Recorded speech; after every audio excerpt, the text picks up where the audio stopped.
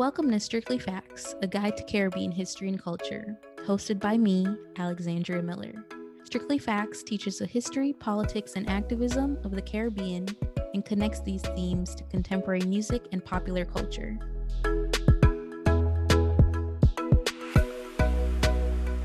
Alrighty, Strictly Facts family, thank you so much for tuning to another episode and journeying across Caribbean history with Strictly Facts, a guide to Caribbean history and culture, and me, of course, your host, Alexandria Miller. We're returning to a part of the Caribbean that we've ventured to a little bit before, although very briefly. As I've discussed, as you might remember, the long history of connection to and at one point dependency of Jamaica in this place. And so in today's episode, if you've guessed, we are talking about the Cayman Islands.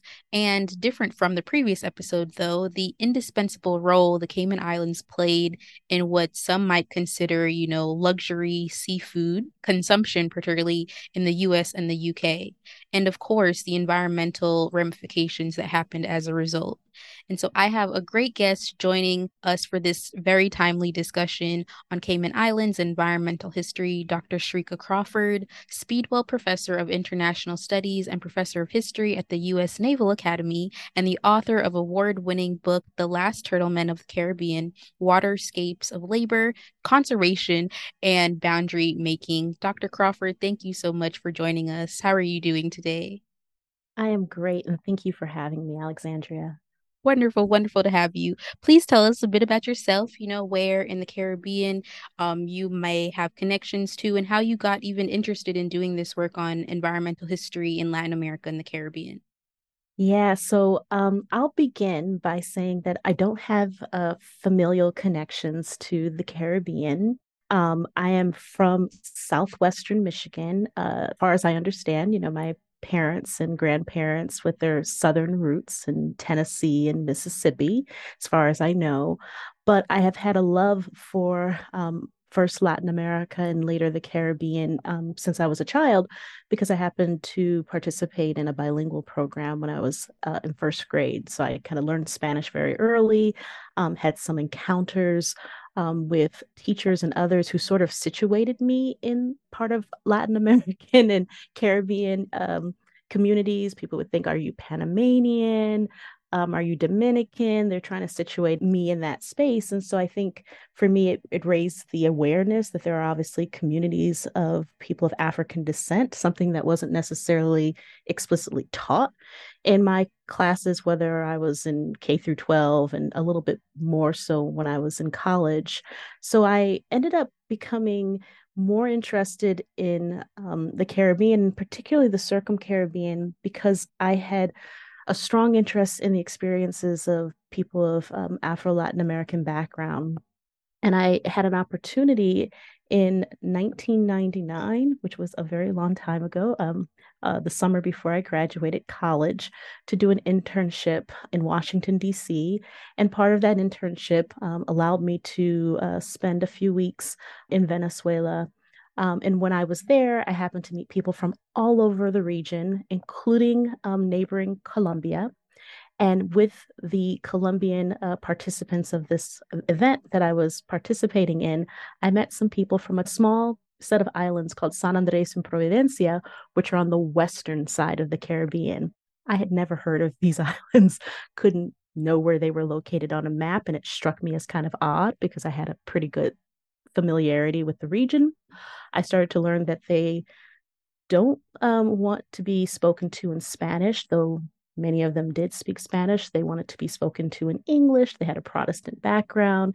And eventually it piqued my interest enough to get a Fulbright about 2 years later to study in Colombia and study these communities, in which I learned that they were part of a wider set of connections with places like Jamaica, the Cayman Islands, and the Anglophone communities in Central America, like Nicaragua and Costa Rica and Panama.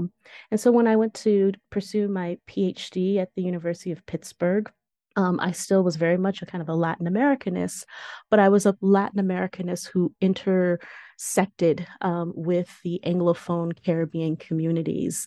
And I pursued a PhD project simply about those islands, trying to understand their cultural makeup and, more importantly, the conflicts that they appeared to be having with mainland Spanish speaking Catholic Colombians, which raises a lot of questions. Ironically, I wasn't trained to do environmental history. And so my early graduate education wasn't really particularly focused on the environment. I had no previous interest in animal studies or working on sea turtles, and I had cursory knowledge about the Cayman Islands.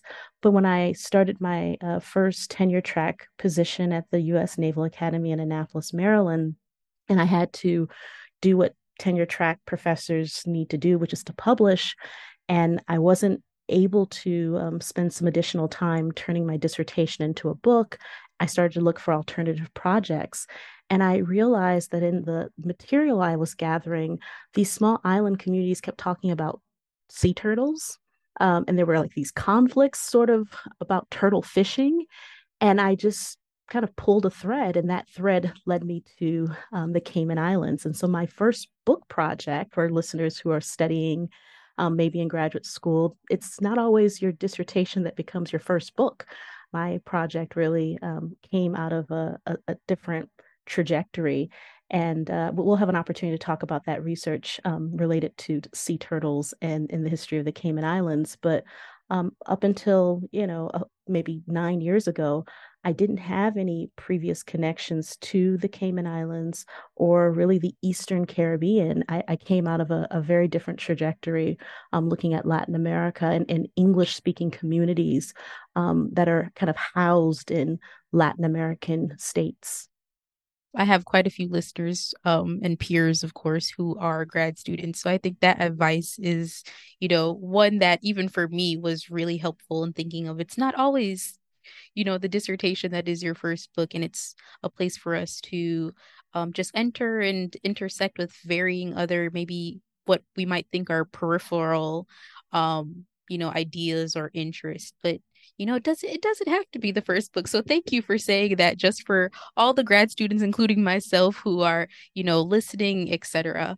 But I do want us, of course, to jump into our discussion on sea turtles and on Cayman Islands.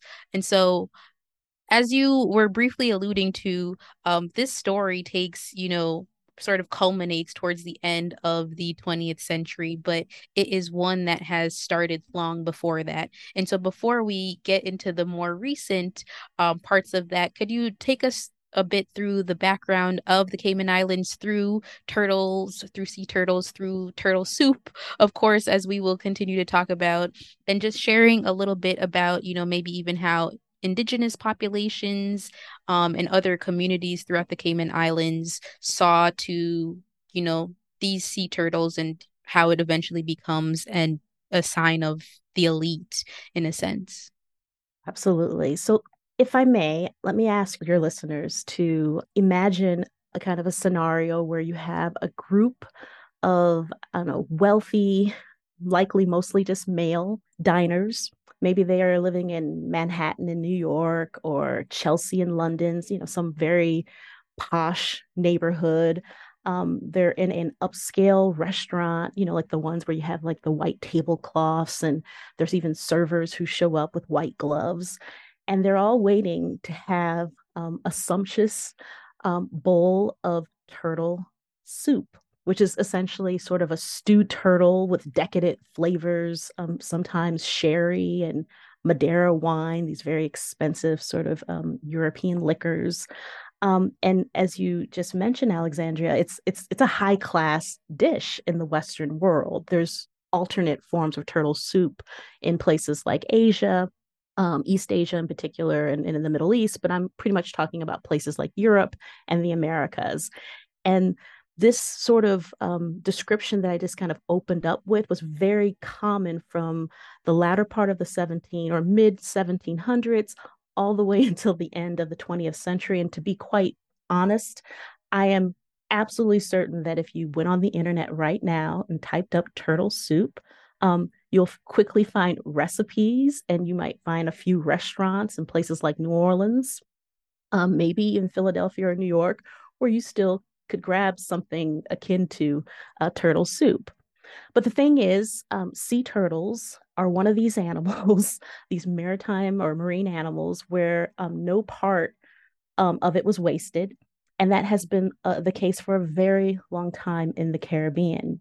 And so, one of the things that I learned in my research and ultimately talked about in my work is how we see this early on with pre Columbian indigenous populations, right? They really could appreciate sea turtles for, food sources, for decoration. Sometimes they have like religious or spiritual, symbolic importance.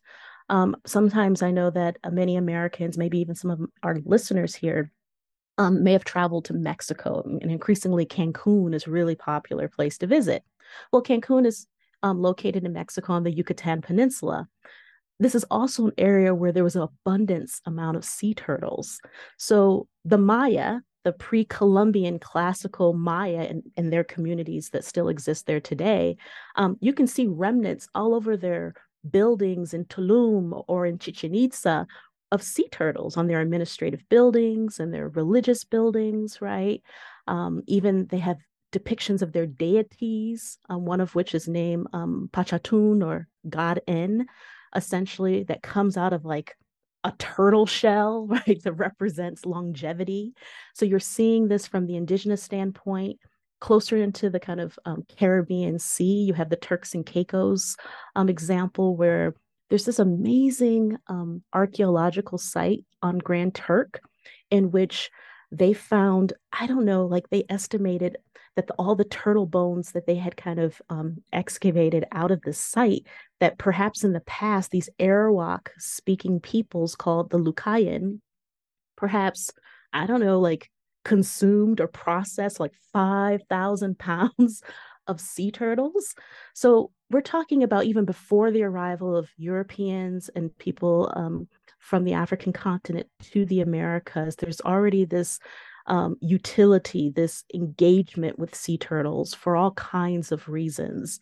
And so it makes a lot of sense that when we do see the arrival of Europeans who start to pursue their early kind of quest before colonization, what they're observing is sea turtles all over the place, to the point where when they're entering into these natural harbors of islands, they can almost step on the sea turtles. And then they're observing the peoples whom they're engaging with for the first time, these various indigenous communities, and they're watching them hunt for sea turtles or consume them for food.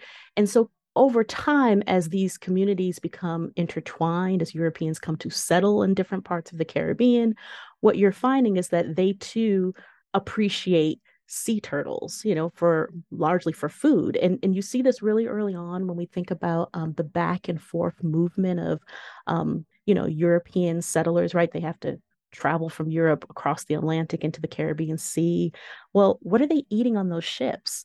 Yeah, they got some, I don't know, really hard, not very appealing biscuits. Their animal proteins are often pickled or, smoked for preservation, and they soon start adding sea turtles to their provisions, in part because sea turtles are these enormous animals, upwards of 600 pounds, which you can keep alive on the decks of these ships that can feed the crew, give them fresh meat, right? And so over time, these populations sort of learn how to create different dishes.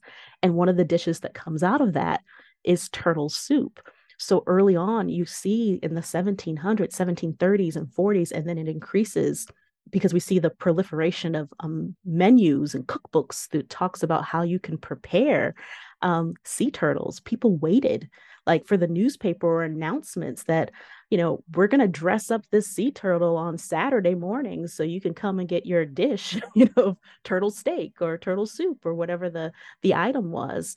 So what you're seeing is a kind of a continuity, whether from the pre-Columbian indigenous communities to the new arrivals, Europeans, and even those who are Africans, both free and enslaved, are also consuming sea turtles as a form of meat, right? And it just sort of continues into the commodification, like just selling this these products, right? And that's perhaps one of the best known, but not the only turtle product that becomes quite popular over the course of the 17 and 18 and early 1900s. As you've taken us through, obviously pre-Columbian time to thinking of, obviously as you ended on the 1900s, I couldn't help but really think of the fact that oftentimes when we think of the colonies, particularly the British colonies, most of the region is associated with sugar, right? We've had several conversations on, Jamaica, Antigua.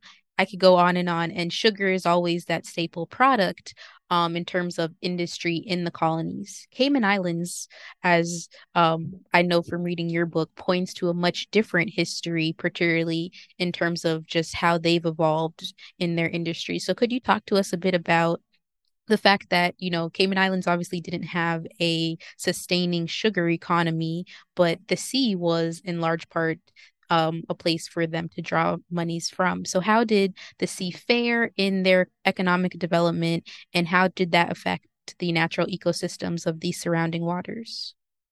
So you're hitting on a point or a set of questions that really kind of propelled me forward when becoming excited about this project. I too thought it was particularly strange when I thought back about like what I studied in school, how everything that I did know about the Caribbean, and particularly about big places in the Eastern Caribbean, like Cuba or Jamaica, or even Trinidad, was always about agricultural production, these agricultural exports. But I'm like, they're islands. Like, aren't there like maritime and marine, kind of activities or cultural forms that are occurring besides pirates? Because, there's all this Pirates of the Caribbean, which is important, but perhaps is not the only thing.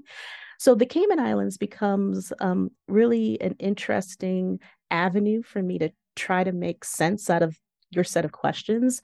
And what I guess I would explain their unique divergence from other patterns in the region might be twofolded. On the one hand, the Cayman Islands, which include the larger island of Grand Cayman, Cayman Brac, the next large in size, and then finally the smallest, Little Brac.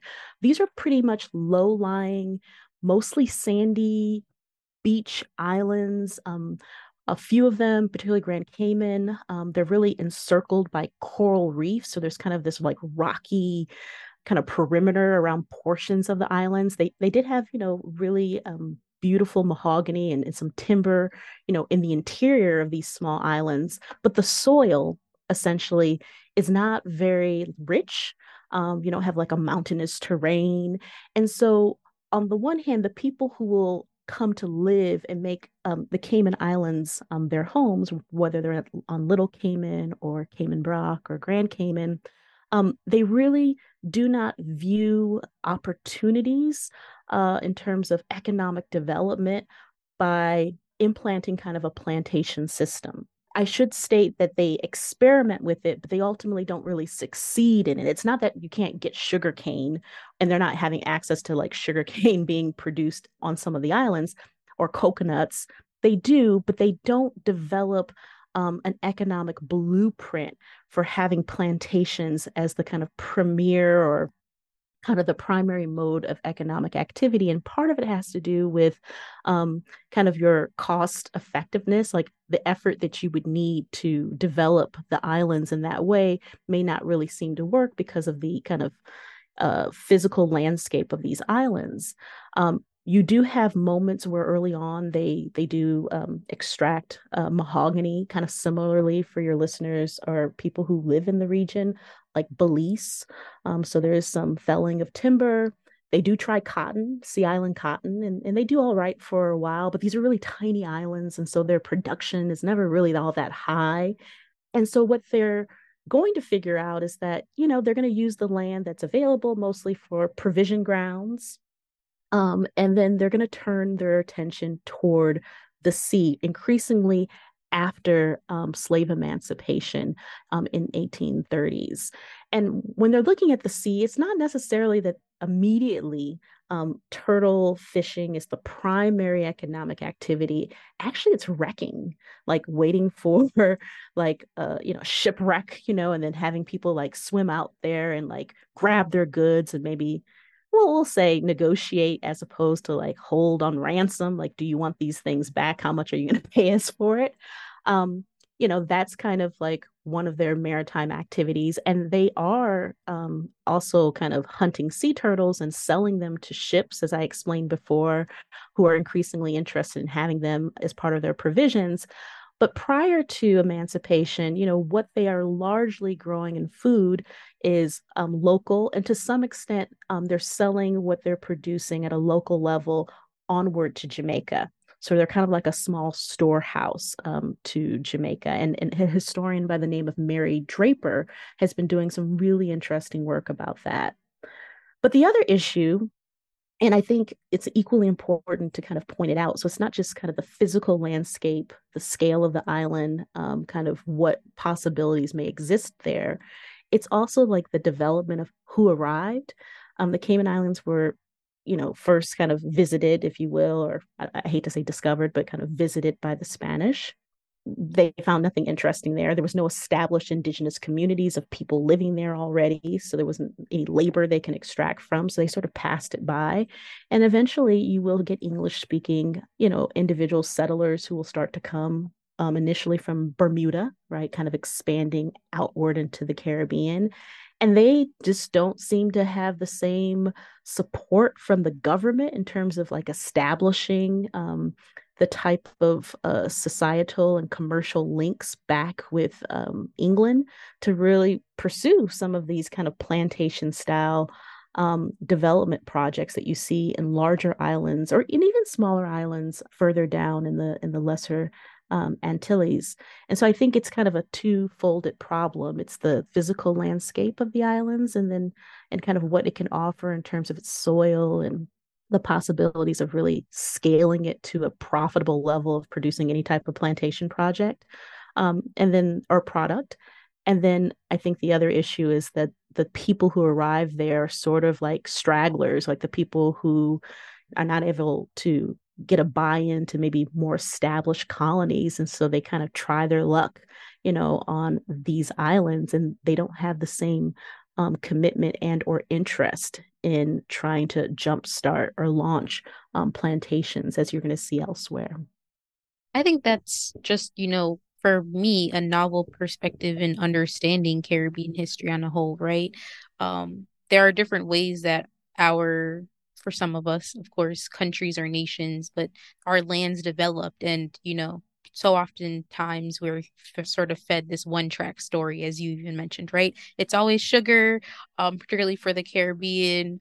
I think even for the US South, it's oftentimes cotton, but there are so oftentimes just variety in the way that our lands developed and it changes when you really consider these individual islands and nations, of course. I do want to shift a little bit, particularly to that sort of like post-emancipation moment, right? Because this is a time in the 1830s and in the aftermath of particularly those of African descent, newly emancipated individuals in a sense because of obviously slavery ending. Not that there weren't obviously other ways of people self-emancipating as we have talked about with Maroons, etc. But this is a moment when people are actually really having to contend with survival in a sense. And as you've been pointing to, sea exploration for those in Cayman Islands is a part of that. And so, as you talked about the different ways people use the sea to sort of generate wealth and survival through wrecking, through hunting the sea turtles, there's also a point when stepping back from Cayman Islands in particular at this moment, big picture wise, there are like national development is big at the time, right? There are obviously nations throughout Central and South America that are no longer colonies as well. And so this then adds to sort of at least in my mind, charting some of the challenges maybe these sea adventurers had as they are venturing out into the sea based off international borders. So how did this sea exploration sort of factor into that? And especially, as a British colony at the time, and you know, Cayman Islands continues to be in its case particular, how did the UK fare in sort of its responses? So this is a great question. It actually gives me an opportunity to kind of step back just a moment to the second part of your previous pair of questions. I think you asked about kind of the way in which the sea fared in its economic development and how it kind of impacted the surrounding waters and the ecosystem, and those two things are kind of linked up together. So it gives me an opportunity to go back to that part of your question. So I should clarify that for the listeners, in the case of the Cayman Islands, after slave emancipation in 1834. So one thing you're not going to see an apprenticeship.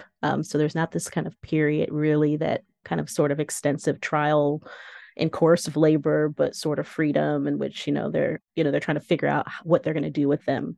What you're going to see happen in the case of the Cayman Islands is that there's not a lot of land that can really be shared or kind of repartitioned to the newly emancipated population. Let's say, for an example, I can think of like Jamaica, where you have sort of this what they call reconstituted peasantry, where people kind of go back into the interior and they, take land and they make it communal, or they create these free villages. You don't really see a turn towards the land. A lot of emancipated individuals are going to kind of turn toward the sea.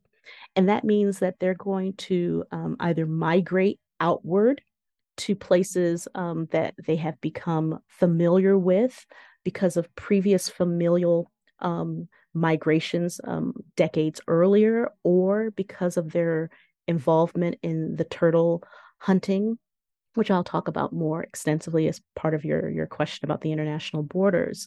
So it's important for us to think about like emancipation as this turning point where land is not really an option. You're not going to like, let me settle on my own land and, have enough food to eat. And, I'm going to create this community in the same way. People really have to think about how the sea can be used and leveraged for their newfound freedom. So you're going to see some of these emancipated individuals turn to places like the Bay Islands, a set of islands off the coast of what Spanish Honduras was kind of how it was thought of in the 19th century. In Spanish, they call them the Roatan Islands. And some of these places are going to be new homes for people who are from the Cayman Islands, many of whom are individuals who had been recently emancipated and who are kind of trying to look for access to land. Others are going to increasingly find maritime work is going to offer them the greatest opportunity for autonomy and not being in a position where they have to kind of go to former slaveholders to seek some type of job. So it's important for me to kind of use this opportunity to talk about the moment of emancipation and sort of the way it plays out for Caymanians. That also parallels with a process that had been taking place, let's say 30 years to 50 years prior. So 1834 is, emancipation, but about 3 to 4 decades earlier, what has already happened around the Cayman Islands is that their ability to continue to easily acquire sea turtles, easily being that sea turtles had been nesting, basically going to the beaches of Grand Cayman or Little Cayman or Cayman Brac in order to kind of have their egg chambers where they're going to deliver their little eggs and then create little new sea turtles. That made it really easy for Caymanians to essentially be like these great sea turtle hunters. They didn't really have to go so far, right? They knew enough about the cycles by which sea turtles and how they would come there to be nested. They knew that it was very easy for you to kind of grab a impregnated sea turtle because they're huge and they're slow on the sea. But over time, they become so effective at that they have to go increasingly out into the sea. So they were sure taking these sea turtles, and then eventually they have to go further out and follow essentially where they are. And where are these sea turtles moving to? Well, the waters of today, what we might think of Cuba, which at that time was a Spanish colony. So they're going around the perimeters of the larger island of Cuba. That becomes sort of problematic in the middle of the 1800s because of changes on that island as they're engaging increasingly by the 1860s in an anti-colonial movement against Spain.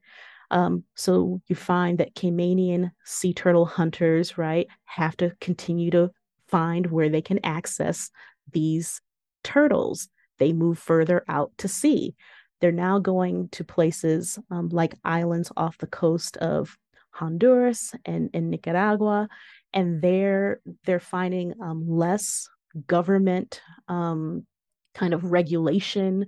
There's not really like a Honduran or Nicaraguan, Coast Guard out there like early on in the 1800s or the middle of the 1800s, preventing them from, acquiring sea turtles without getting a license or paying a custom, tax. But that starts to change as we get to the latter part of the 19th century. And it's really to the point that you raised in with your last question about the international borders and the rise of nation states. Latin American countries, the Spanish speaking countries, most of them, with the exception of places like Puerto Rico and Cuba, had already engaged in wars of independence. So they kind of had their anti colonial movements. They're kind of ended by the 1820s and definitely by the 1850s. And what any nation state wants is to kind of have stability, political stability, and it needs to have a means of making money.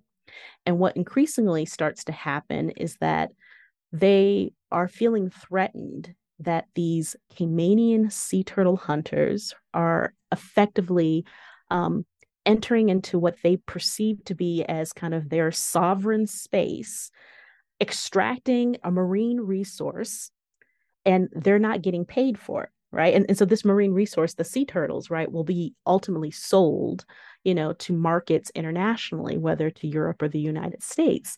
And so you start to see increasingly Spanish speaking governments in Central America and Colombia as well, which are trying to figure out how they can regulate an kind of an industry that they hadn't really formally paid attention to or been attuned to.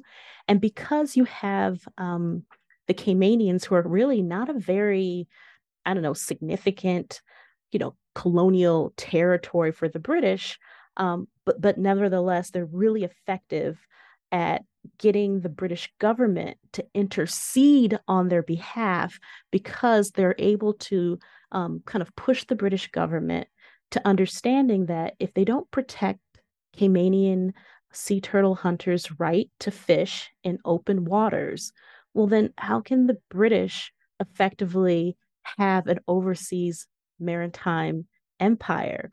Increasingly, they too will face backlash and pushback. So these, few hundred, men who are roaming around on these schooners and sloops, spending 3 to 4 to 5 months sometimes away from their island homes so they can, hunt hundreds of sea turtles and are causing all of these sort of diplomatic challenges to kind of international boundaries. They become really, really important in how all of these governments are effectively trying to assert some type of national sovereignty and claim. And the British, are working kind of hard on behalf of these Caymanians who they don't, to be honest with, the Cayman Islands at this time is a dependency to Jamaica. So they're not like politically a very important component of the colonial system. They're doing their best to try to stake a claim or continue to have the same political presence in a region that is rapidly changing. And so, ironically, these like sea turtle hunters are causing all of these different problems for these governments, but they also reflect the larger kind of geopolitical changes that are happening literally on the sea as opposed to on the ground.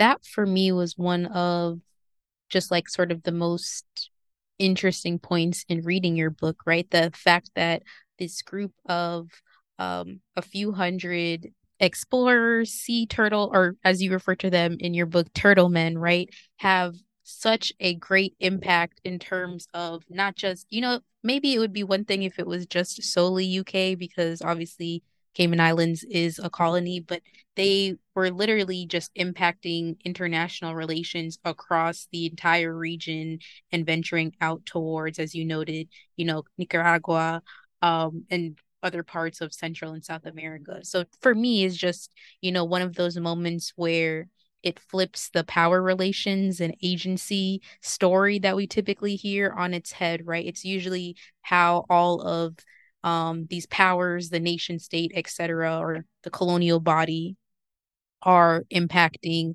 those who have less power systemically or systematically. But this was a point where, those who are usually underrepresented and lack the power, quote unquote, voice or powerful voice really had a point of, making change in terms of to an extent through turtles and sea turtles, which I just found it was just like a great read in terms of understanding this history. So another, plug for those interested beyond the story to definitely check out Dr. Crawford's book. I do really even in that vein, want to take us to the 20th century. And as some of my listeners might remember from an episode we did on the Virgin Islands, the US Virgin Islands in particular, the 20th century, and not just, across the US Virgin Islands, but, in the region and the Americas in itself, the 20th century really becomes that moment of thinking about environmental conservation. And as we're noting with sea turtles, of course, this is a part of the story primarily because, as you mentioned, the turtlemen have to go further out because they have less access to them that they once had for hundreds of years. And so, as you were studying the area and the history of this area, and thinking about resources and access and, how we've moved on to and from land, etc., what were the sort of ramifications of conservation in terms of the Cayman Islands and the Turtle Men, and what policies were even directed at the Cayman Islands, in particular, in order to help conserve the turtles? Yeah, this is a wonderful question, and to be, honest again to the listeners, remember my opening remarks about my training and my interests. I was pretty much interested in people who are of African descent and those who lived in Latin America and the Caribbean. I didn't really have classes about the environment or really thinking about conservation or sea turtles, but it became increasingly clear that I couldn't tell this history without thinking about what happened to these few hundred men, some of whom had been doing it all their lives, and they were the third or fourth generation of sea turtle hunters and their families, starting as young as 8 years of age. What happened to them? What happened to the turtle fishing industry? As you point out, by the middle of the 20th century, we're really looking at an international kind of environmental movement that is emerging, that there's a voice, there are advocacy that's happening. And the best way for me to start to understand and kind of pull that apart a little bit actually drew me away from the Cayman Islands for a moment. And it drew me away from Caymanians and other turtle hunting communities that I focus on a little bit, briefly in the book, towards a scientist by the name of Archie Carr. Archie Carr essentially is like a person who studies reptiles. He was a professor at the University of Florida. And it may not seem apparent to most people because it wasn't to me until I had to study this. Sea turtles are an example of a reptile, they're a marine reptile. And he happened to have his interest in Central America. And he came across a student in his time teaching in Central America who was from Costa Rica, who told him, "You need to come to my country. You need to come to this area in the Caribbean where we have all these sea turtles. Like, they come there every year. People from all over go there to hunt them, including Caymanians. And so Archie Carr decides to do some research in the area. And one of the things that's so striking about Archie Carr is that, unlike maybe other scientists at the time or even today, he really had his pulse on real people and communities. So while he may have been interested in some questions about what happens to sea turtles and where do they go and how do we, eventually how can we conserve them, he was very mindful that there are real people throughout the Caribbean coastal regions of Central America who have been for generations, consuming these animals as part of their diet. This is something that sustains them. And it's not so easy to just simply, remove that component of their lifestyle. And he traveled extensively in the region, studying various turtle communities. And of course, everywhere he went, he hears about the Caymanians. He goes to Trinidad, he hears about the Caymanians. He goes to Panama, he hears about the Caymanians. And so eventually he goes to the Cayman Islands. And who does he meet, in the 1950s? A lot of these sort of veteran sea captains of these turtle fishing vessels who have all these stories to tell him, stories that he takes seriously. He actually takes sort of the experiences, the lived experiences of these Caymanian hunters for true kind of knowledge in terms of understanding the cycles and the movements of things that they had observed for years. And he found himself, as I think some of us can imagine, in sort of a quandary. So as he collected and he spent summers and years coming back to Costa Rica to study this one area in the northern strip of the coast where the sea turtles would come to nest their eggs, and he was really trying to figure out how can he salvage, how can we even just, like conserve what we have, let alone how might we repopulate the sea turtle populations elsewhere. He also knew that they had to do so very delicately because there's actual real people who would be harmed, who would be impacted, essentially, if the laws were too harsh. And eventually, it took a while for him. He realized that other modes of conservation policies that try to limit periods of time when you can hunt sea turtles, or his efforts to work with other international scientists through the region in terms of repopulating, bringing little baby sea turtles, little turtlings essentially, to the beaches throughout the Caribbean, perhaps is not enough action to kind of save the turtles, that he ultimately will agree that the best efforts is to just basically put a ban, kind of a moratorium on sea turtle hunting.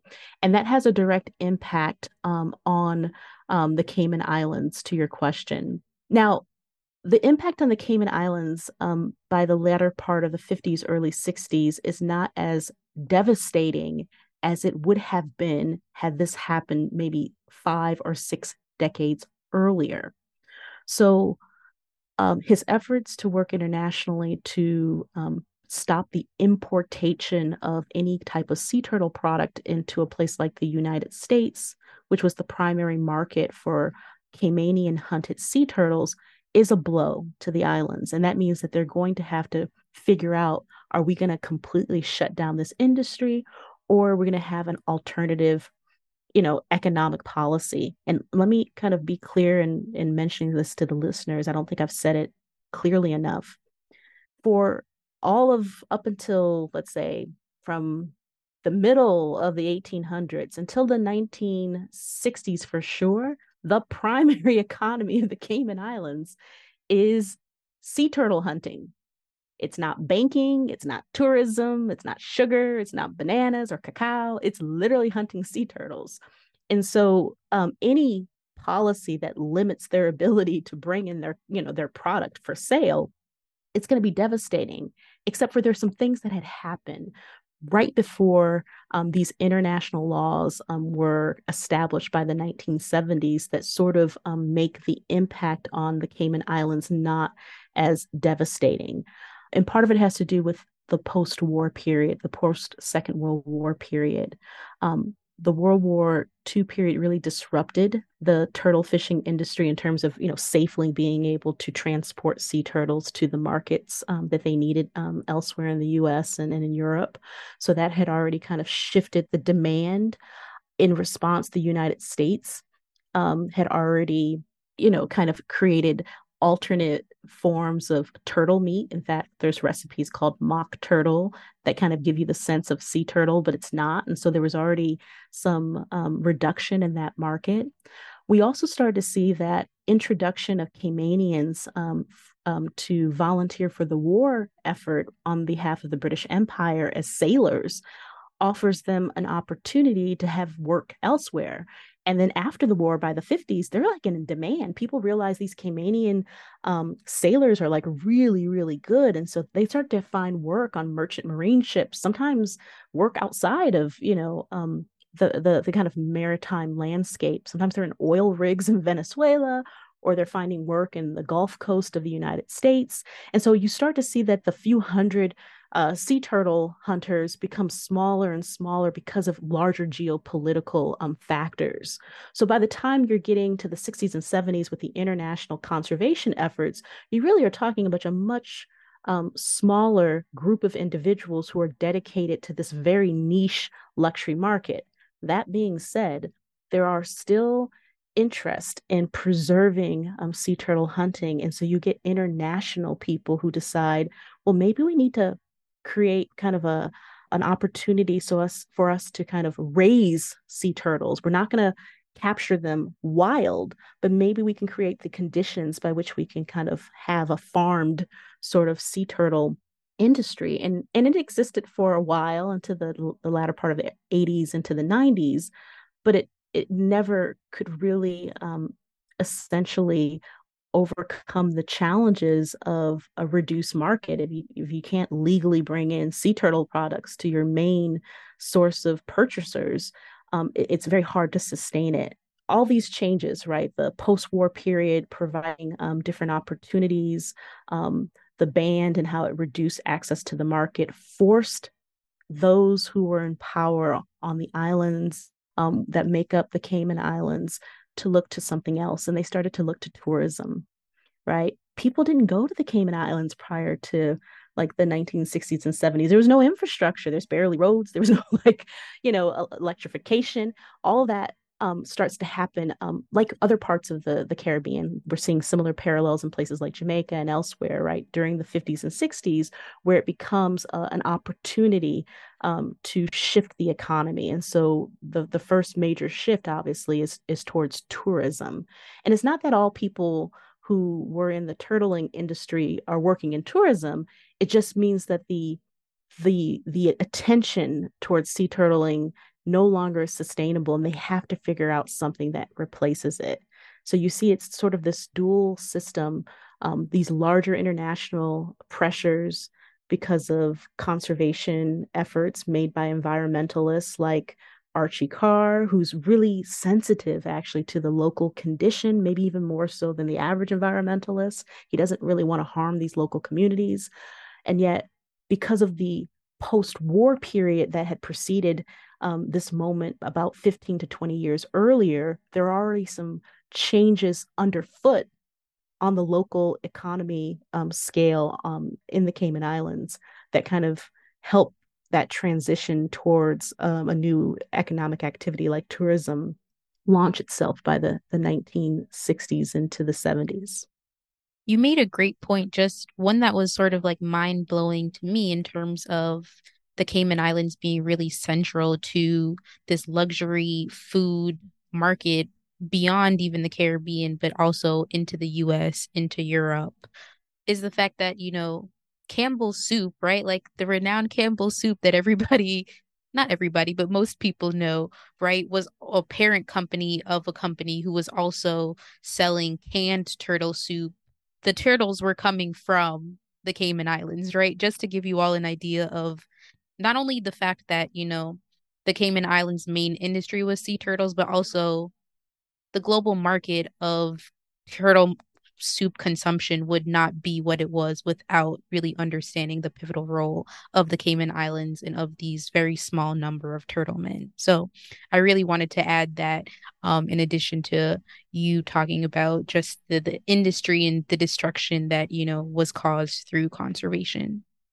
There are several sort of actors, in a sense, in your book, right? Obviously, we are adhering to the turtle men and the turtles themselves, but one might not even fully think about it in the explicit way in how I'm going to phrase it in this question, that your book is also a story on race and race dynamics, right? We've talked on the histories of enslavement and obviously into emancipation, etc. But the turtle men who we've been discussing were predominantly Black or of African descent. And despite the fact that, you know, the turtle industry, turtle soup becomes widely expensive in the global north and things to that nature, it's not like, it was equitable in terms of what they were receiving for, not only putting their lives out and in danger, getting turtles or exploring in the sea, etc. So I just definitely wanted to raise that point in a sense about the equity factor in it that, those who are doing this turtle fishing compared to the major corporations and businesses, like Campbell's and etc., many of them didn't get that same wealth generation. And so could you talk to us just a bit about how race even just played into the understanding of the industry in the Cayman Islands? No, thank you so much. And, I have to be honest, it was very difficult, ironically, for all my interest in studying people of African descent, in questions of race. In the case of the Cayman Islands, it's a little bit difficult to parse out. And let me offer some context as to why I think that's the case. So I mentioned, several minutes ago when thinking about emancipation on the Cayman Islands and how many emancipated people looked to the sea, some of whom migrated off the island. The Cayman Islands remained a place that had essentially, maybe we might think of them as sort of a two-tier color racial kind of hierarchy. Individuals whom would call themselves or think of themselves as clear skin. And for those of you who grew up in the Caribbean, I think it's easier for you to understand that kind of terminology. For someone like myself who grew up in the States, it's like saying you're kind of fair skinned, light skinned, right? These are people who perhaps we would see or think of as presenting as white, and they may even think of themselves as white, but it's probably not exactly the case. They're probably people of racially mixed background. And then you had individuals whom the community, even and in themselves, understood being more linked to slavery and people of African ancestry. And what happens with that two-tier system is that two things happen. On the one hand, you have the people who are actually performing the labor of going out on the ships. They're the members, they're the crew members. They're the ones who are hunting these sea turtles, going away for 3 to 4 months. They are often crew members who, are on these vessels with a sea captain who may or may not be Black or, someone who's viewed and known as being Afro-Caymanian. Um, but for certain, the people who fund the vessel, the people who have to raise the capital to outfit the vessel, who make sure that there's enough food there and that they have enough equipment, and that the ship, or sorry, the sloop or the schooner, that's the names of these particular types of sailing vessels, that they are prepared to go launch these hunts. Those are individuals who are viewed in the community, who see themselves as the community, as white or adjacent white. And that's where the colorism racial system comes in, even in addition to the larger kind of global capital system. So you have it at the micro level of the Caymanian society. You also have it, in terms of the larger kind of global capitalist system. What makes this complicated is the second point. Within the British Empire, It's apparent from the material that I was able to get my hands on, whether that was formal diplomatic records from the British government. And for those of you who are not like scholars of history, let me tell you, the British write about everything. There's so much material that they produce, but even outsiders who are like journalists who do articles and newspaper accounts, it's very clear that they view the Cayman Islands as sort of a non-Black place in the Caribbean. So Caymanians themselves are kind of bifurcated. There's two groups, those who are the descendants of enslaved people who are kind of understood and viewed as Black. And then there's a second group, right, who probably views themselves as white, even if they don't use that terminology and they present as white. And because they slightly are slightly the majority, the British government and even some outsiders often, but not all the time, talk about them as sort of like the whites of the Caribbean, if that makes sense. So I found it very challenging at times to um, tease out the multiple levels of race and labor um, in this particular set of islands. But it did play out. I can give a really clear example. One of the main locations that Caymanian sea turtle hunters travel to, a set of islands that are referred to as the Mosquito Islands, which are sort of a part of Nicaragua. There's always intense diplomatic wranglings over Caymanian access to the turtle fishing grounds. And at one point, the Nicaraguan officials write to the British government and they essentially say, if you are able to successfully renegotiate this treaty to access the turtle fishing grounds, tell the Caymanians not to bring any more Blacks with them. And I thought, so I'm having this sort of interesting dynamic. On the one hand, in the English language sources that are coming from the British government or American, visitors writing newspaper accounts, they're not excluding the fact that there are people of African descent on the island, but they highlight more the lack of Black people, actually on the island. And then here I'm seeing a Spanish language source where the Nicaraguan government essentially explicitly says, don't bring any more negros, like very specific, right? Don't bring any more of those from Cayman Islands. And so, I'm not sure if anyone ever picks up this book. I'm not sure I actually was able to settle in my own mind questions around race and labor within the Caymanian society. But what I do point out that the Cayman Islands is just one of many of these communities, which often are indigenous, and Native American communities in Central America, along with Afro-descended populations in some of these communities. And it's for sure a very Black kind of labor system.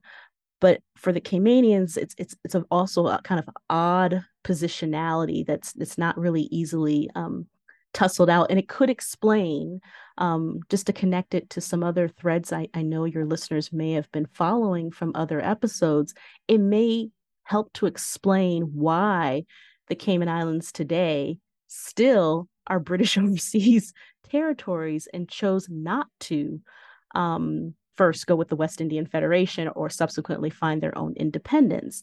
And if you visit the Cayman Islands today, it would be apparent to you that oftentimes the very kind of presented Afro-descended people you see working in the hotel industry or walking down the street, they're not the Caymanians.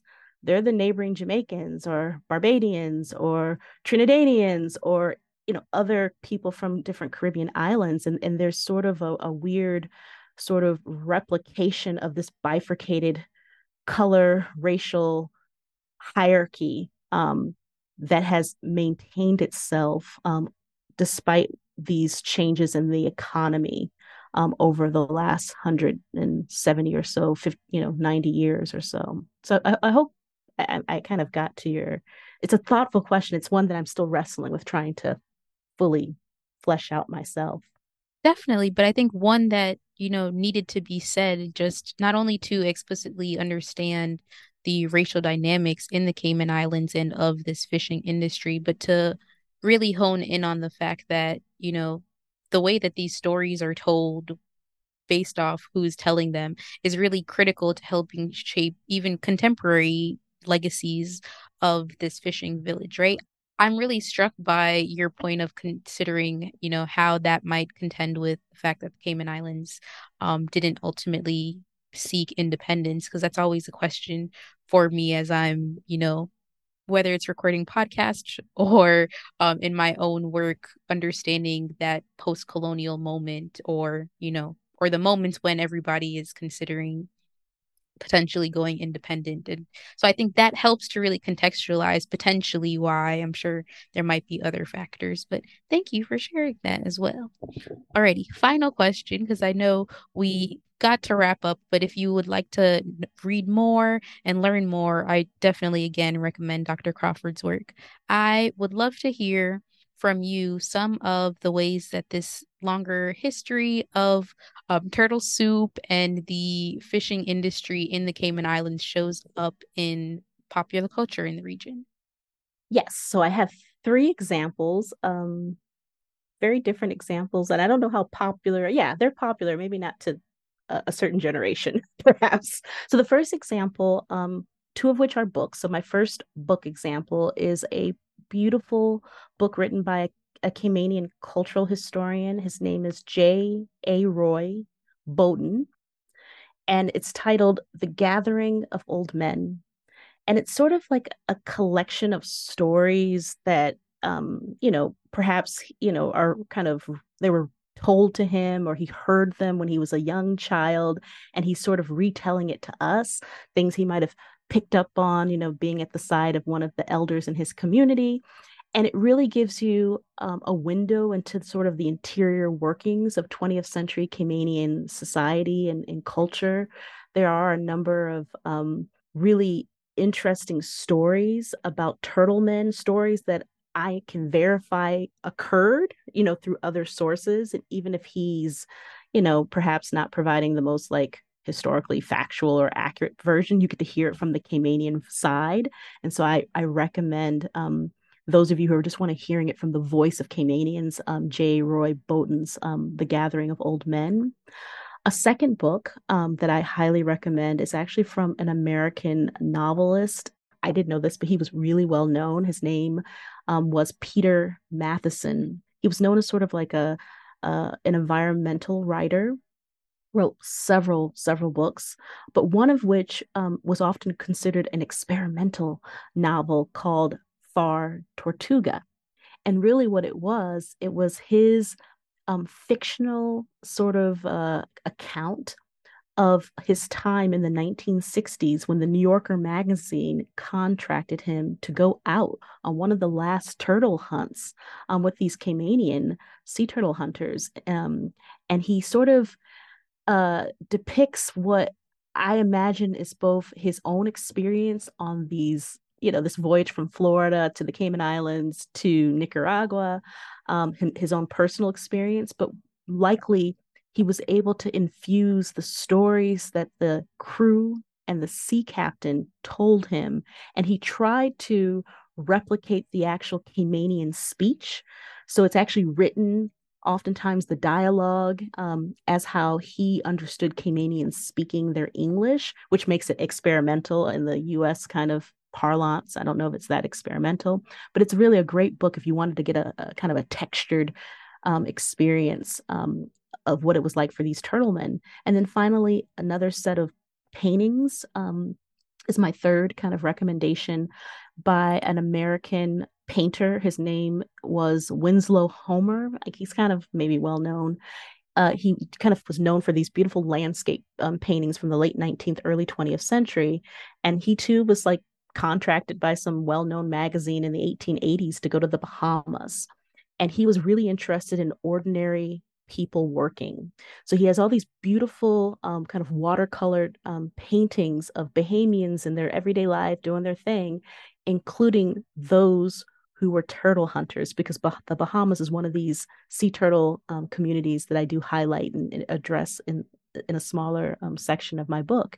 And so you can kind of really visualize kind of what that work looked like, essentially. So those would be my three sort of examples of things that can enlighten us in a beautiful way about the life of either the Cayman Islands or particularly Caymanian and other Caribbean turtlemen. Perfect. I will definitely be adding those for our listeners to check out. So, in closing, thank you so much, Dr. Crawford, again, for just joining us for this episode and sharing your wisdom and expertise on the area with us.